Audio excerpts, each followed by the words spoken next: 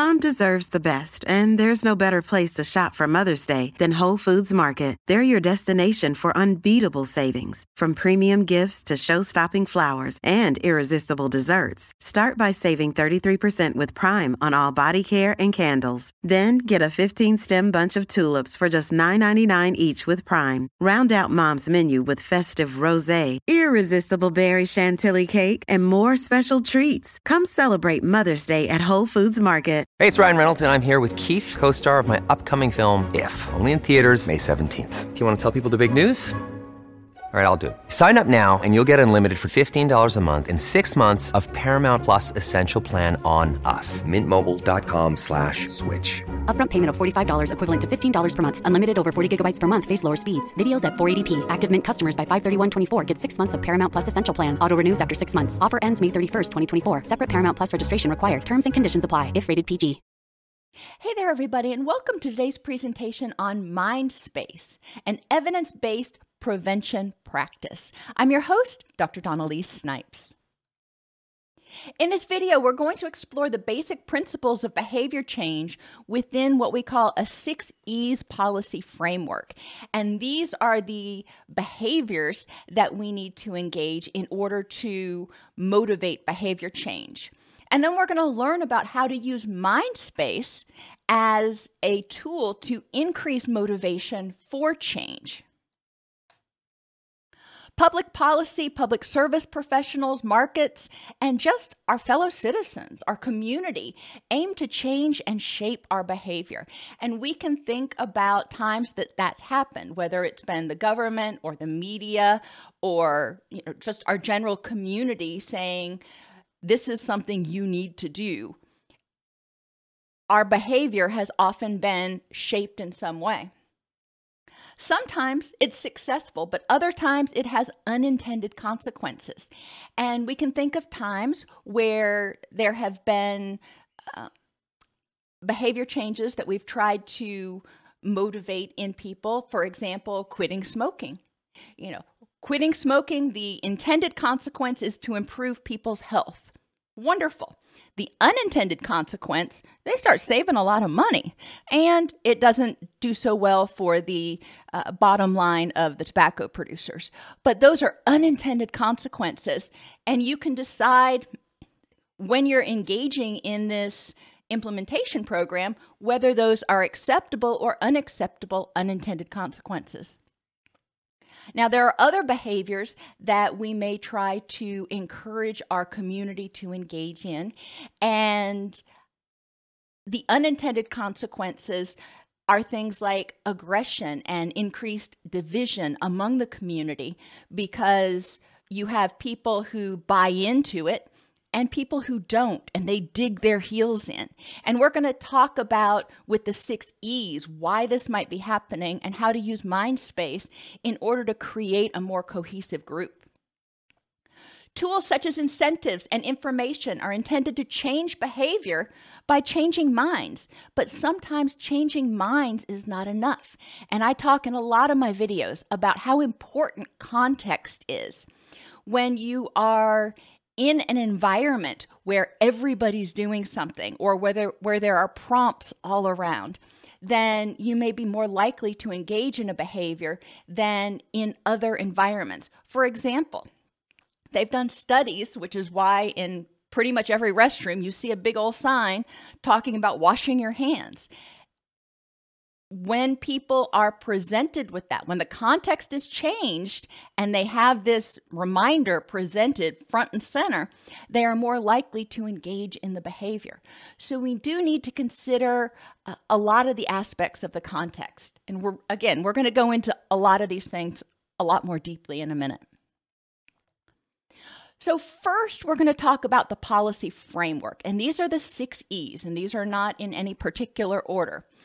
MINDSPACE is a set of tools for changing behavior and increasing motivation, but it builds on the 6 E's policy framework. In order to change behaviors, we generally need to change policy. We need to decide this is what we want to have happen and create an implementation program. Enable is one of those E's, and that is not the negative connotation of enable. Enable means give people the tools, resources, skills that they need in order to engage in the behavior. If they don't have it, they can't do it. We want to encourage people, both overtly and covertly, to engage in the behavior, both by direct reward and reinforcement, but also through social learning. We need to engage people in the process. And this is actually the first one.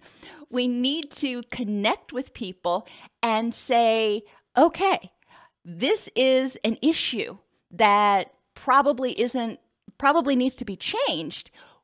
What do you think about it? And what are your thoughts about changing it? For example, starting to exercise. We know that, as they say, sitting is the new smoking. So changing that behavior is ideal, but people aren't doing it, no matter how much information we throw at them. And in general, we've also changed the context. Any city you go to that's of any size at all typically has at least one or more gyms in a strip mall.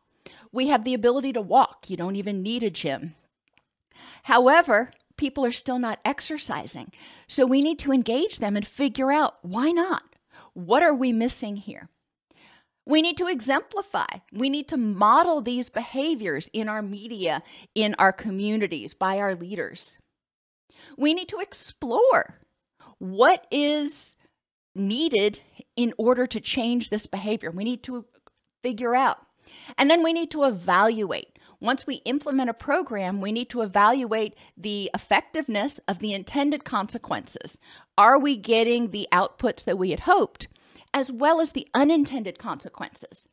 For example, when we started trying to convince people to stop smoking, that didn't go over really well at first, but we know that people who stop smoking tend to have better health, tend to have lower cancer rates, which goes along with better health. Unintended consequences, they tend to have more money because cigarettes and cigars are expensive. So that was an unintended consequence, but that's a positive one. We're not going to try to get rid of that. A negative consequence is the impact it had on the tobacco companies. Well, whether you want to address that or not, that's a personal decision. But those are the things we're talking about. There are other behaviors that we may encourage people to engage in that some of the population just embraces and buys into right away, and other parts of the population don't. We have not effectively engaged them. They feel like they're being forced to do something. And so we need to evaluate why. What is going on with that particular population that is not motivating them to change, or that is motivating them to dig their heels in, and how can we address it? So evaluation means really evaluating the landscape as well as the effects of the intervention. Now, MINDSPACE stands for messenger, who's telling you to make this change, incentives that are available, the norms in the community, defaults, and that's that autopilot that I talk about. What is our default response to whatever this is? Salience, how important is it to people? Priming, reminding them to engage in the behavior, like that sign that reminds you to wash your hands. Affect, really hit them where they feel it. And I don't mean that literally, but when we are emotional about something, a lot of times our emotional reasoning is our default. So if people become emotionally connected with this behavior change, they're more likely to engage in it. Commitment. We need to elicit public commitments. We need to get people to say, hey, I'm doing this. And we need people to have this behavior change become what we call egosyntonic. We need it to fit with their image of who they are. And we'll talk about how to make those things happen. MINDSPACE can improve motivation by helping people understand how current attempts to change behavior could be improved. So that's that evaluate component, and looking at in what ways is this behavior change not jibing with somebody's ego, is not jibing with the community norms, is there not enough priming, etc. It helps you identify which types of information are salient and identify measures that could have a considerable impact. Instead of trying to push the same square peg into the round hole, we're going to say, okay, these people over here were motivated by this intervention and this message and these tools. But what's different about this other group that is not motivated, and how can we similarly motivate them? The most effective and sustainable changes in behavior come from the successful integration of cultural, regulatory, and individual change. So when we talk about culture, we're not talking about necessarily assimilation, if you will. What we're talking about is infusing in the culture a behavior in a culturally appropriate way. So we don't want to ignore people's cultural beliefs and standards. We want to look at how we can synergize. Regulatory change is generally helpful because it sort of forces the issue. If you have to do this in order to get health insurance, if you have to do this in order to get a job. I know there are a lot of employers now that are smoke-free workplaces where you can't smoke. You cannot use tobacco products if you work there. So those types of regulatory changes can also be important. And going back to culture, culture doesn't just necessarily mean people. It can mean the culture of an organization. So if each organization starts saying, hey, this is going to be a smoke-free organization, then if people want to work, they're going to have to comply. And we need to motivate individual change. If you put all these hurdles in people's way, they're going to feel very thwarted and angry and frustrated if they're not motivated to change, if they don't see why it's in their best interest, if they don't want to change, or if they don't have the skills and resources needed to change. In terms of psychology, or what we'll call behavioral economics, we as humans are predictably irrational, prone to reliable misjudgments, often based on our affective state or context. A lot of times, people encounter a situation, it triggers a feeling, and they act based on that feeling. They're in autopilot instead of getting into their wise mind and thinking about what should I do based on the facts in this context at this time. There are two ways of thinking about changing behavior. The first is based on influencing what people consciously think about. So that can mean putting ads up. That can mean encouraging them in school. That can mean running stories on the news to get people to think about things. The second is changing the context of a behavior, creating a more hospitable and priming environment for the behavior target.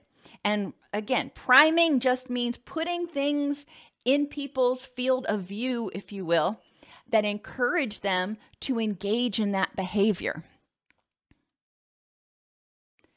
There are two distinct systems operating in the brain. The reflective mind, which is what we often call the wise mind, which has limited capacity, but offers more systemic and deeper analysis. Why do we say limited capacity? That sounds awful. Well, the brain can only operate based on the facts that it has, based on the knowledge that it has, and none of us knows everything about everything. So the reflective mind is somewhat limited. The automatic mind, or our autopilot, or technically called the default mode network, processes a lot of things separately, simultaneously, and often unconsciously. If you think about rational emotive behavior therapy, the principle of the B, you have your activating event, Then the B is the automatic beliefs that happen. So I get in trouble when I say automatic first. Beliefs that are automatic, because when we feel a feeling, those schema that we have in the back of our mind are triggered that say, oh, we've been here before. We know what to do. This is what you need to do. We're not thinking about that. When you pull up to a red light, you don't think, okay, it's a red light. What am I supposed to do here? It's automatic. You have a shortcut, if you will, in your brain for how to act. MINDSPACE describes 9 influences on human behavior. And we're going to talk about MINDSPACE first, and then we're going to talk about how to kind of put it into the 6 E's. Messenger. Who delivers the message? Research has found that the weight we give to information depends on the reaction we have to the source of the information. And I think most of us can remember when we were teenagers and our parents suddenly became very stupid. And I don't mean that mean. And then when we got to be in our 20s, we realized that they were actually really smart the whole time. We just didn't want to listen. So expertise matters. You're not going to take information from somebody that you've never met, that has no credentials, that you just start spouting stuff off, I hope. You're going to give more weight to the people who have some level of expertise. You're not going to go to Wikipedia and just start reading through things and take it as the God's honest truth, hopefully, without checking it against peer-reviewed journals and asking professionals in the field or whatever. Peer effects is another aspect of the messenger. Even if it's not an expert, if it's a peer doing it, then it holds a lot more weight because that's part of the norms of the culture. The Healthy Buddy Scheme is one example of this, and it involved older students teaching younger students healthy living lessons. And they found that, guess what? The younger students were more likely to embrace those behaviors when their healthy buddy was a peer and was modeling those behaviors. Our ability to receive and integrate information from a messenger, even if they're a buddy, even if they are an expert, is also based on the feelings we have for them. We may see them as an expert. However, if we have a great disdain for them, then we are much less likely to take into consideration anything they say. And I think we can all think of examples where this has happened, where there's been a reputable source, but we've had such a guttural negative reaction to them for some reason that we weren't even willing to hear what they had to say. Combining context with information will lead to the most effective behavior change interventions. So it's important that the messenger choose the right context in order to provide this information. And a lot of times it's when people are more relaxed, when they're not already going in defensive, going like when you go to the doctor and you expect them to tell you to change your eating habits or start exercising or whatever. You're already in a defensive mode. Even though that person's an expert, you may not want to hear it. When people are more relaxed, and like when they're watching TV, they may take in that information when it's presented in a more passive way, and they may start thinking to themselves, I'm wondering if this is something I need to think about. There were minutes that CBS used to do, the CBS Care Minutes or something. I don't remember what they called it. But they would have news anchors and celebrities come on and talk about their challenges with mental health issues and encourage people to go to counseling. So this was happening when people were in the privacy of their own home. They felt safe. They didn't feel like they had to defend against what was going on. Now, incentives. Well, that sounds great, doesn't it? Incentives are used to motivate behavior change. Again, behavioral economics suggests that other factors can affect how individuals respond. We can have positive incentives, like you can do this if you comply, or you will get paid if you come to work. That's a positive incentive. That's a reward. You can also have punishments, and these are negative consequences for failure to change. For example, you will lose your job if you don't stop smoking. And that's a pretty harsh consequence, but I'm just trying to give you some examples of tools and incentives that have been used. We need to motivate people, but in order to motivate them, we need to understand what motivates them. What motivates me is different than what motivates my husband, which is different than what motivates my kids. So we need to know what motivates each individual, each group of people, and target the motivations there. Generally, positive incentives, rewards, are better received than punishments. Generally, if you are rewarding a behavior, people feel like they are encouraged to do something.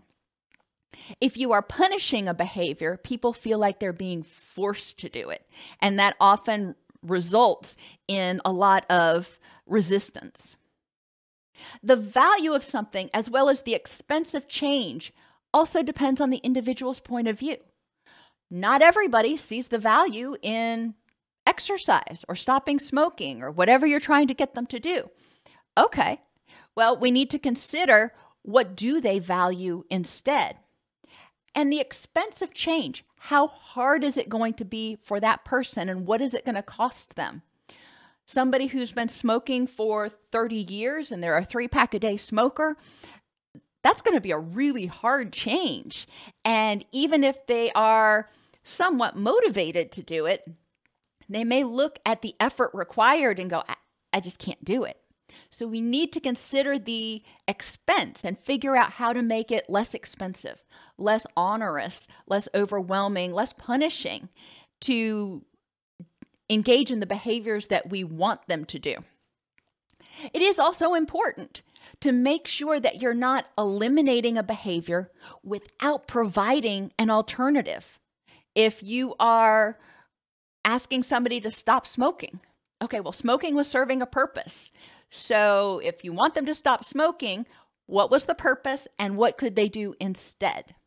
If you want them to start exercising, that means they need to stop sitting on the couch watching so much TV. Okay, well, if you want them to stop doing that, they may not want to miss their favorite shows. So what have a lot of gyms done? They've started to put televisions on all of the cardio machines and televisions up on the walls and things. So people are able to feel less like they're missing out on something when they are exercising. We need to consider the economics of this. And economics really refers to not necessarily money, but what am I losing in terms of time, in terms of things I like to do. It's also true, which is why we have the concept of SMART goals, that people prefer smaller, more immediate payoffs to larger, more distant ones. And there's a lot of behavioral stuff that I could go into, but for brevity's sake, we will just stay with this for right now. But we do prefer smaller, immediate payoffs.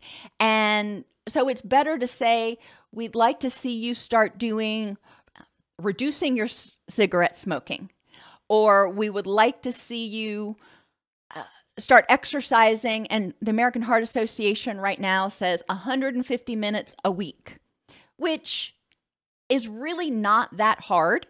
But a lot of people think exercise, that means I have to get my heart rate way up into this high training zone that's not comfortable and blah, blah, blah. What they're asking is that you move. You get out, you walk, you move for 150 minutes a week. And so that's also important when we get the message out there, that we clarify what we want people to do. The first step, moving for 150 minutes a week. The next step may be to encourage them to engage in more strenuous activity. Now, norms are pretty self-explanatory. Social and cultural norms are behavioral expectations or rules within a society or a group. And that group can be your neighborhood, your workplace, whatever. Norms can also be explicit, where there's a list of rules, a contract you sign, or implicit in observed behavior. Generally, when you go to work, you don't sign a contract that says, yes, I'm going to show up every day. It's implicit. It's implied that if you're hired, you're going to show up for your scheduled shifts. Norms in social networks may also have an important impact on behavioral contagion. And that's what I was talking about earlier, where you may have one group that buys in and they see their friends doing it, so they start doing it. And this other group over here that digs their heels in and they say, no, I'm not like them. I'm different and I'm not going to follow what they're doing.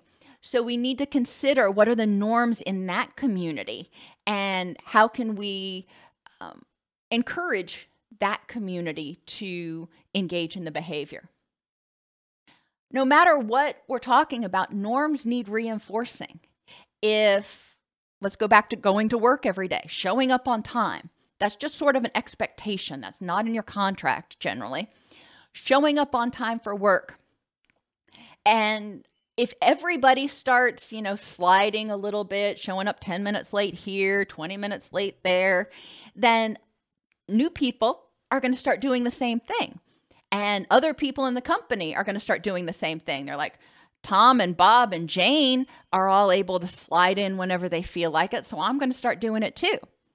That norm is getting reinforced because those people are not experiencing any negative consequences for coming in late. We want to reinforce the norms of punctuality. So what can you do? How can you reinforce that?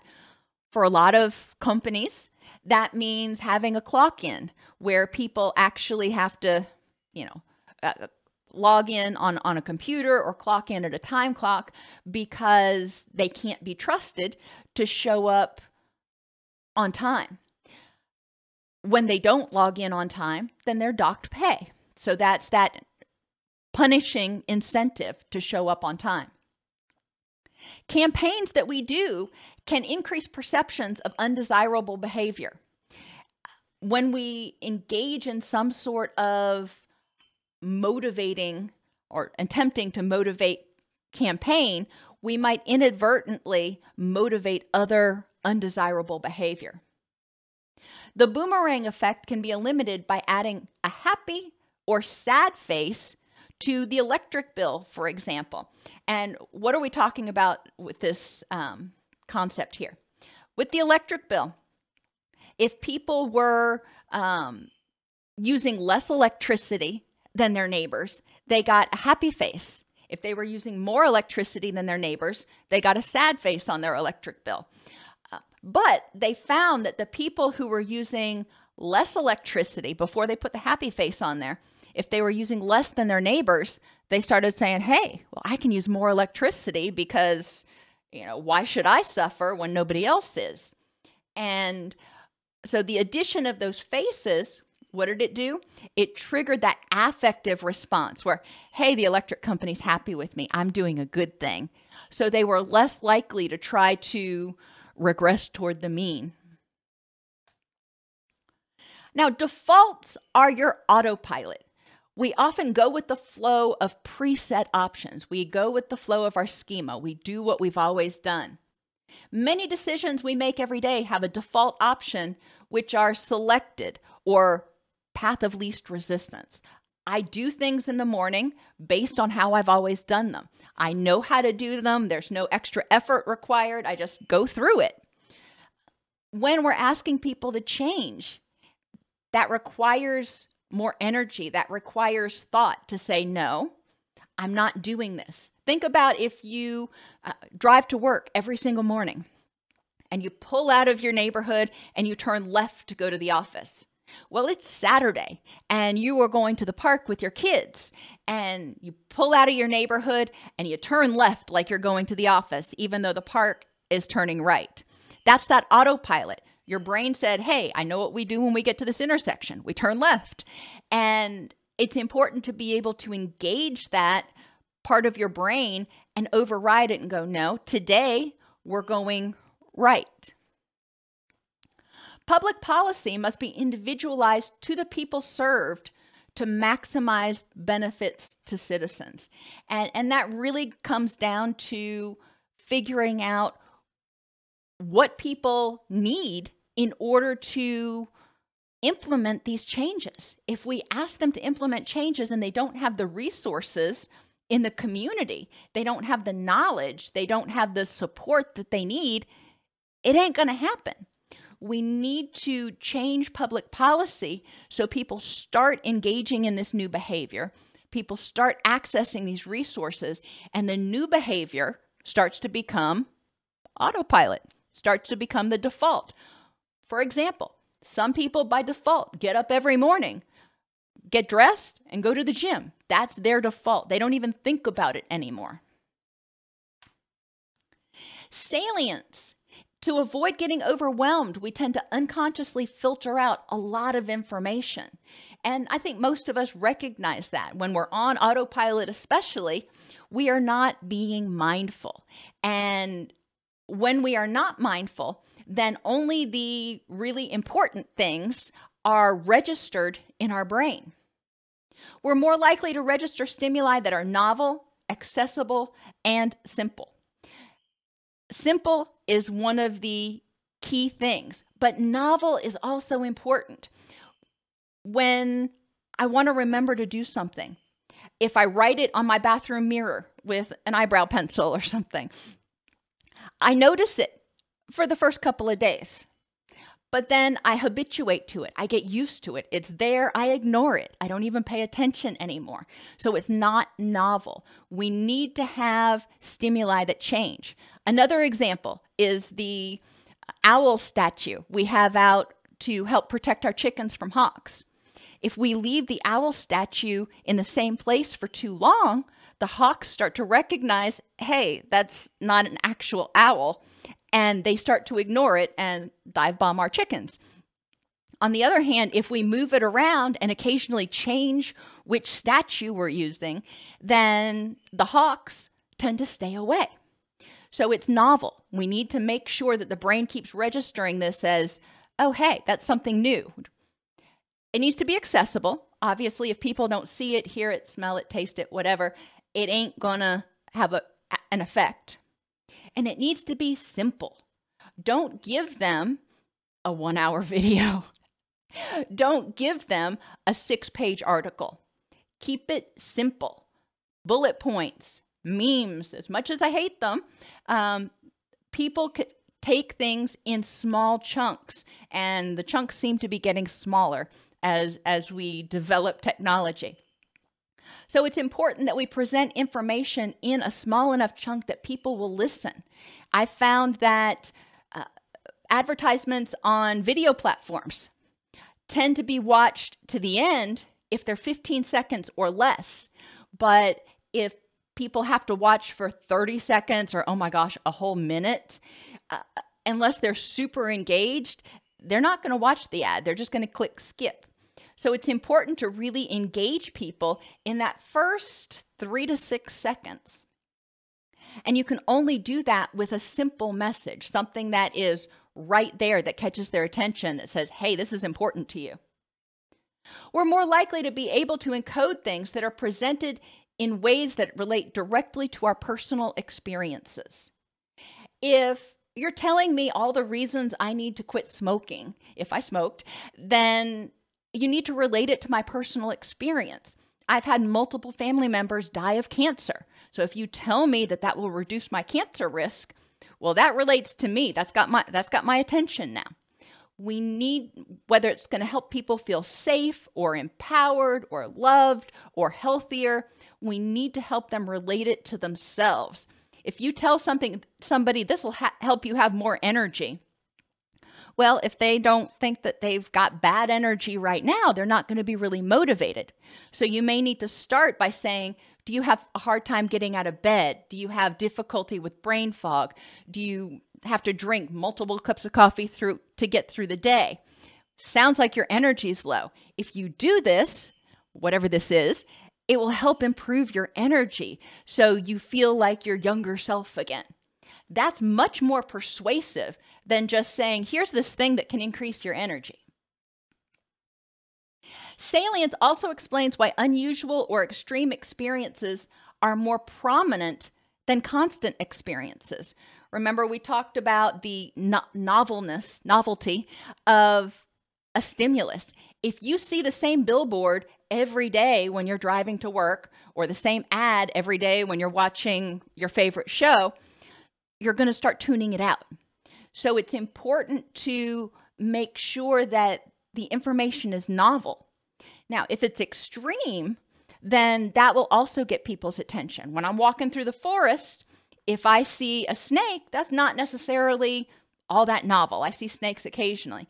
If I see a cottonmouth snake, a poisonous snake, and it chases me because those little suckers are aggressive, I'm going to remember that. And next time I'm walking down that path, I'm going to be looking out for that particular snake, or maybe not go down that path at all. Priming. People's behavior may be altered if they've been primed by certain cues beforehand. People who see ads with beautiful people drinking alcohol and looking happy are more likely to buy alcohol. And that can be enhanced in the context of where the alcohol is being sold. If you still have pictures of beautiful people or cruise ships on the labels or on posters on the wall. The amount eaten may be based on the size of the food container. If people are given a plate, and I think most of us are guilty of this, we go to a restaurant and we're given a plate full of food, which is generally far more than any one serving. But we see it as a plate full of food, and we see ourselves saying, this is what I'm supposed to eat. And we eat the entire plate because we've been taught that you eat what's on your plate. That's a serving, even if that serving is big enough for 6 people. So it's important to consider that. One of the tips and tools that I use in my nutrition classes is to start using a salad plate instead of a dinner plate. And a lot of people, when they shrink the size of that plate, they don't feel any hungrier. They actually often feel less stuffed and icky after they eat. But they still feel satisfied and satiated because they filled that plate, but it was half the size.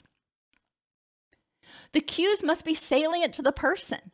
They found when you put calories on a menu at a restaurant, if the person doesn't understand the concept of calories and they don't know how many calories they need in a day and how much is too much, the calories on the menu is kind of irrelevant to them. They're like, okay, there's 1,236 calories on average.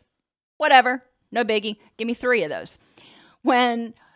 So we need to make sure people have the information that they need in order to use the cues that are out there, in order to process and make effective decisions based on the cues that are out there. Whenever we initiate behavior change, we must also seek to understand how it may be unintentionally priming people to act in certain ways. One of the keys for behavior change a lot of times is increasing anxiety in people. When people feel uncomfortable staying the same, they're more likely to change. However, if you increase their anxiety, yet they don't feel like they can change, or the people around them aren't changing, then it can prompt a lot of anxiety and aggression. And that is obviously an unintended consequence. So we need to figure out how to minimize unintended consequences. As I mentioned before, affect is a powerful force in decision making.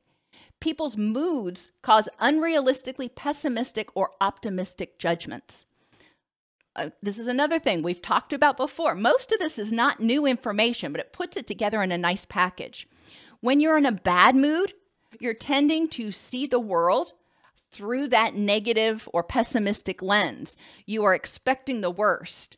When you're in a good mood, you're often expecting the best. You're more able to notice the good things that are going on.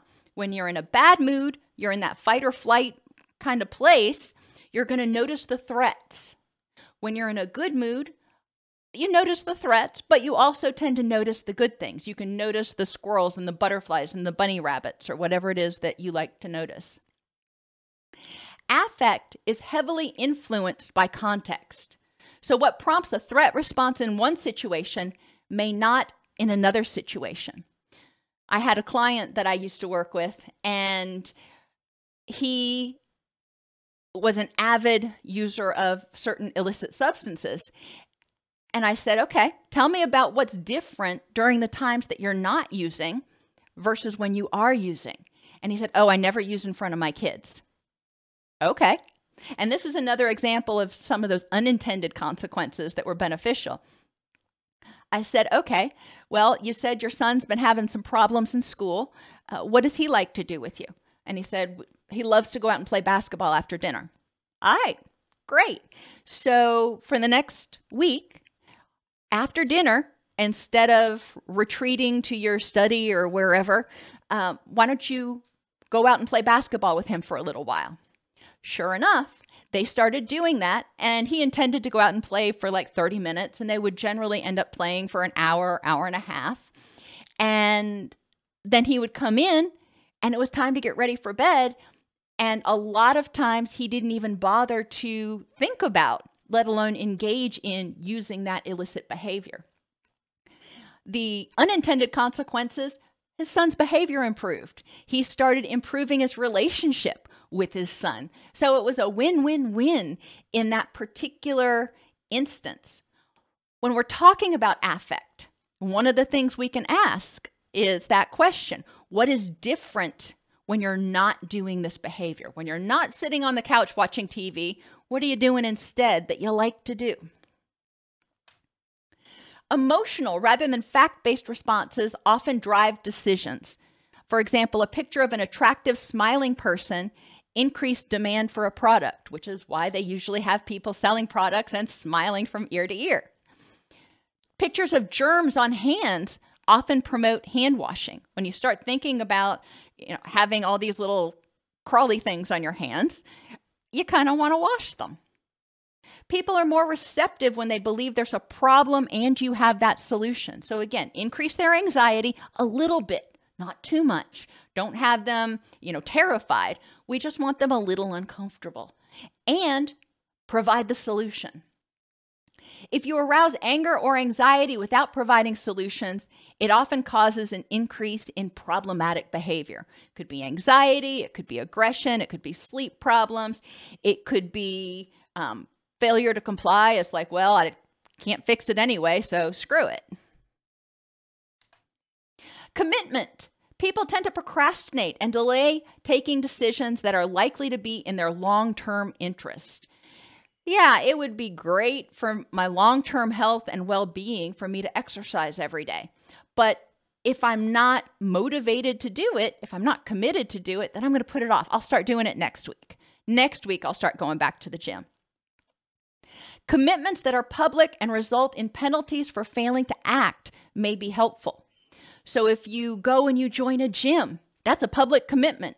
You've met those people at the front desk. You've said, I'm going to start coming to the gym. And if you don't go to the gym, you still have to pay for your membership. So that's another area. And a lot of gyms have it where when you sign up, you're committed for a year.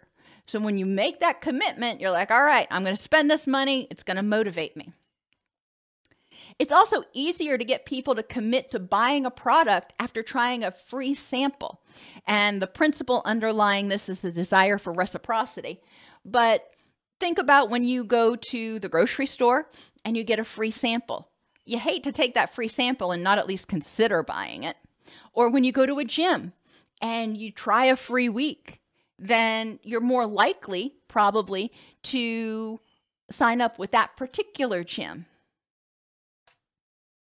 And ego.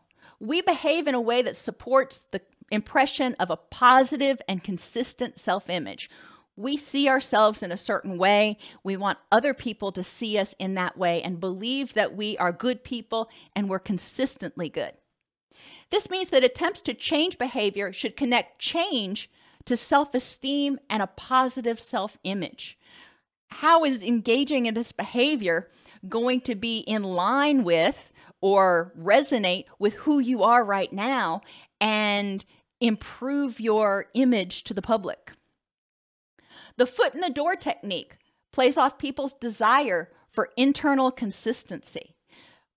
When a salesperson gets their foot in the door, they get you to try something or listen to them for 5 minutes, then you've agreed to hear what they have to say. Then when they want you to invite them in so they can, give you their whole spiel, you've already agreed to listen to them this long. So if you're going to be consistent, I guess, yeah, okay, fine. You can come in and give me the whole spiel. People are also biased to believe that they're better or more resilient than another person in various ways, which may require policymakers to go beyond what might be considered optimal in regulating some behaviors. A lot of people may think, well, I only do this once in a while, so I am safer, I am better off, I am healthier than this person over here who does it every day. Or I only do it occasionally, and this person does it every day. So it may be important to target those people that think they're at lower risk, even though they're not. It may be more important to make that message more poignant. So how does this fit in with the 6 E's?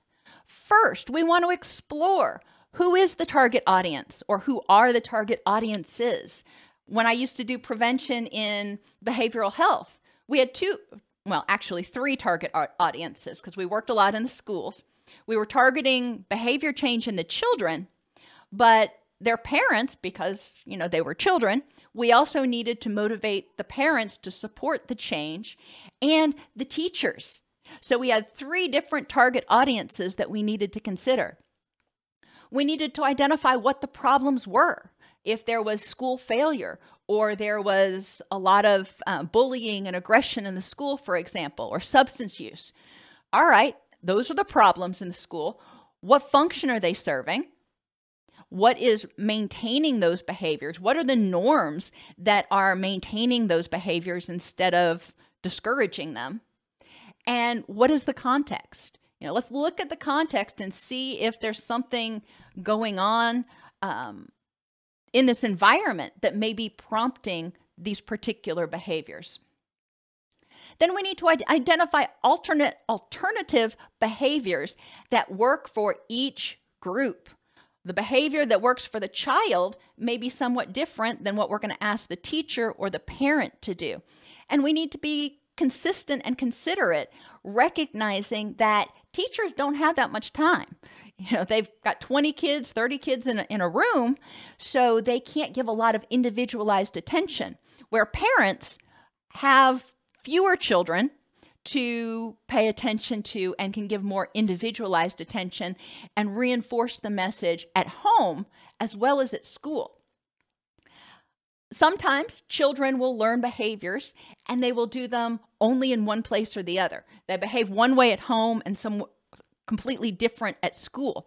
So we want to evaluate, we want to explore what is the difference in these two contexts.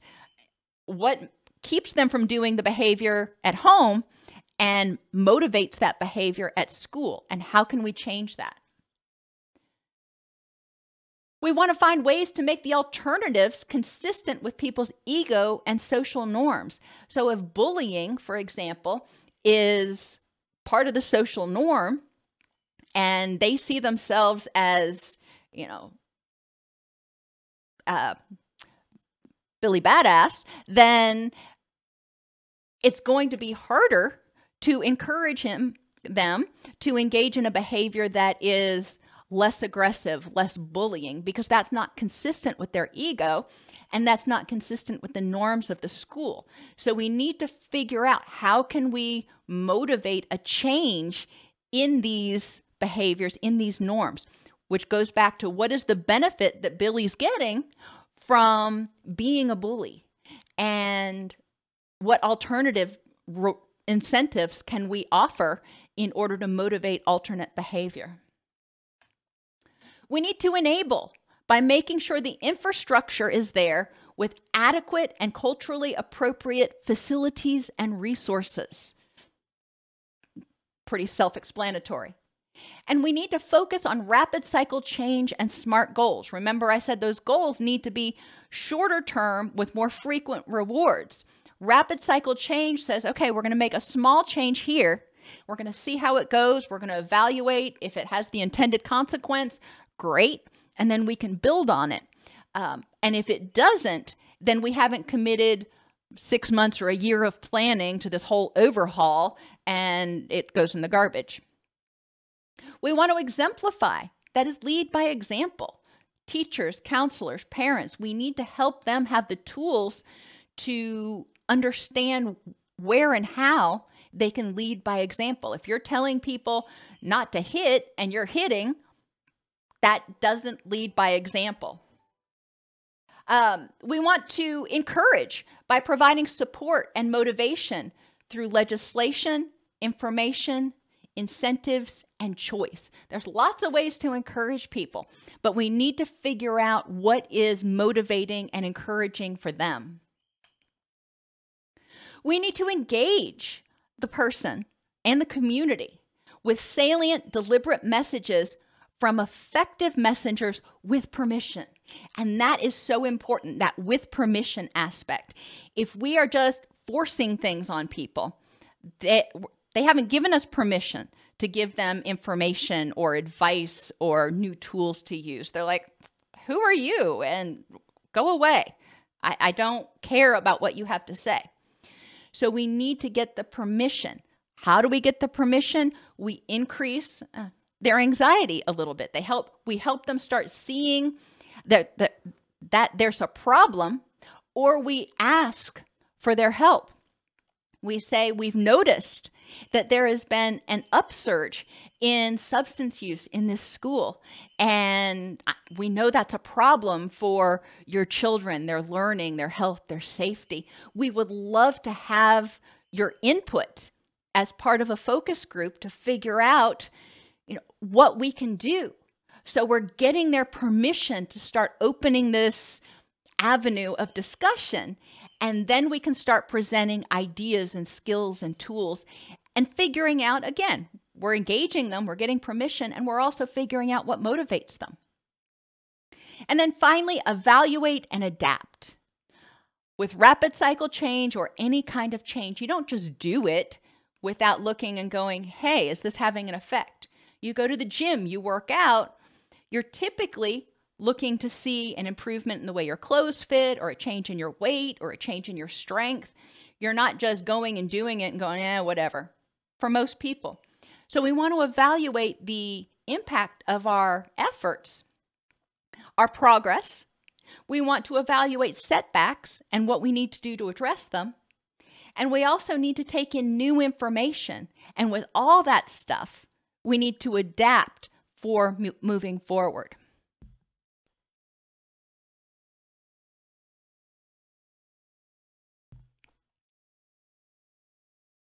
The 6 E's provide a framework to develop a change plan. MINDSPACE highlights internal and contextual motivational influences on behavior. All change, however, must effectively be tailored to the individual, and anticipated as well as unanticipated consequences must be evaluated and considered.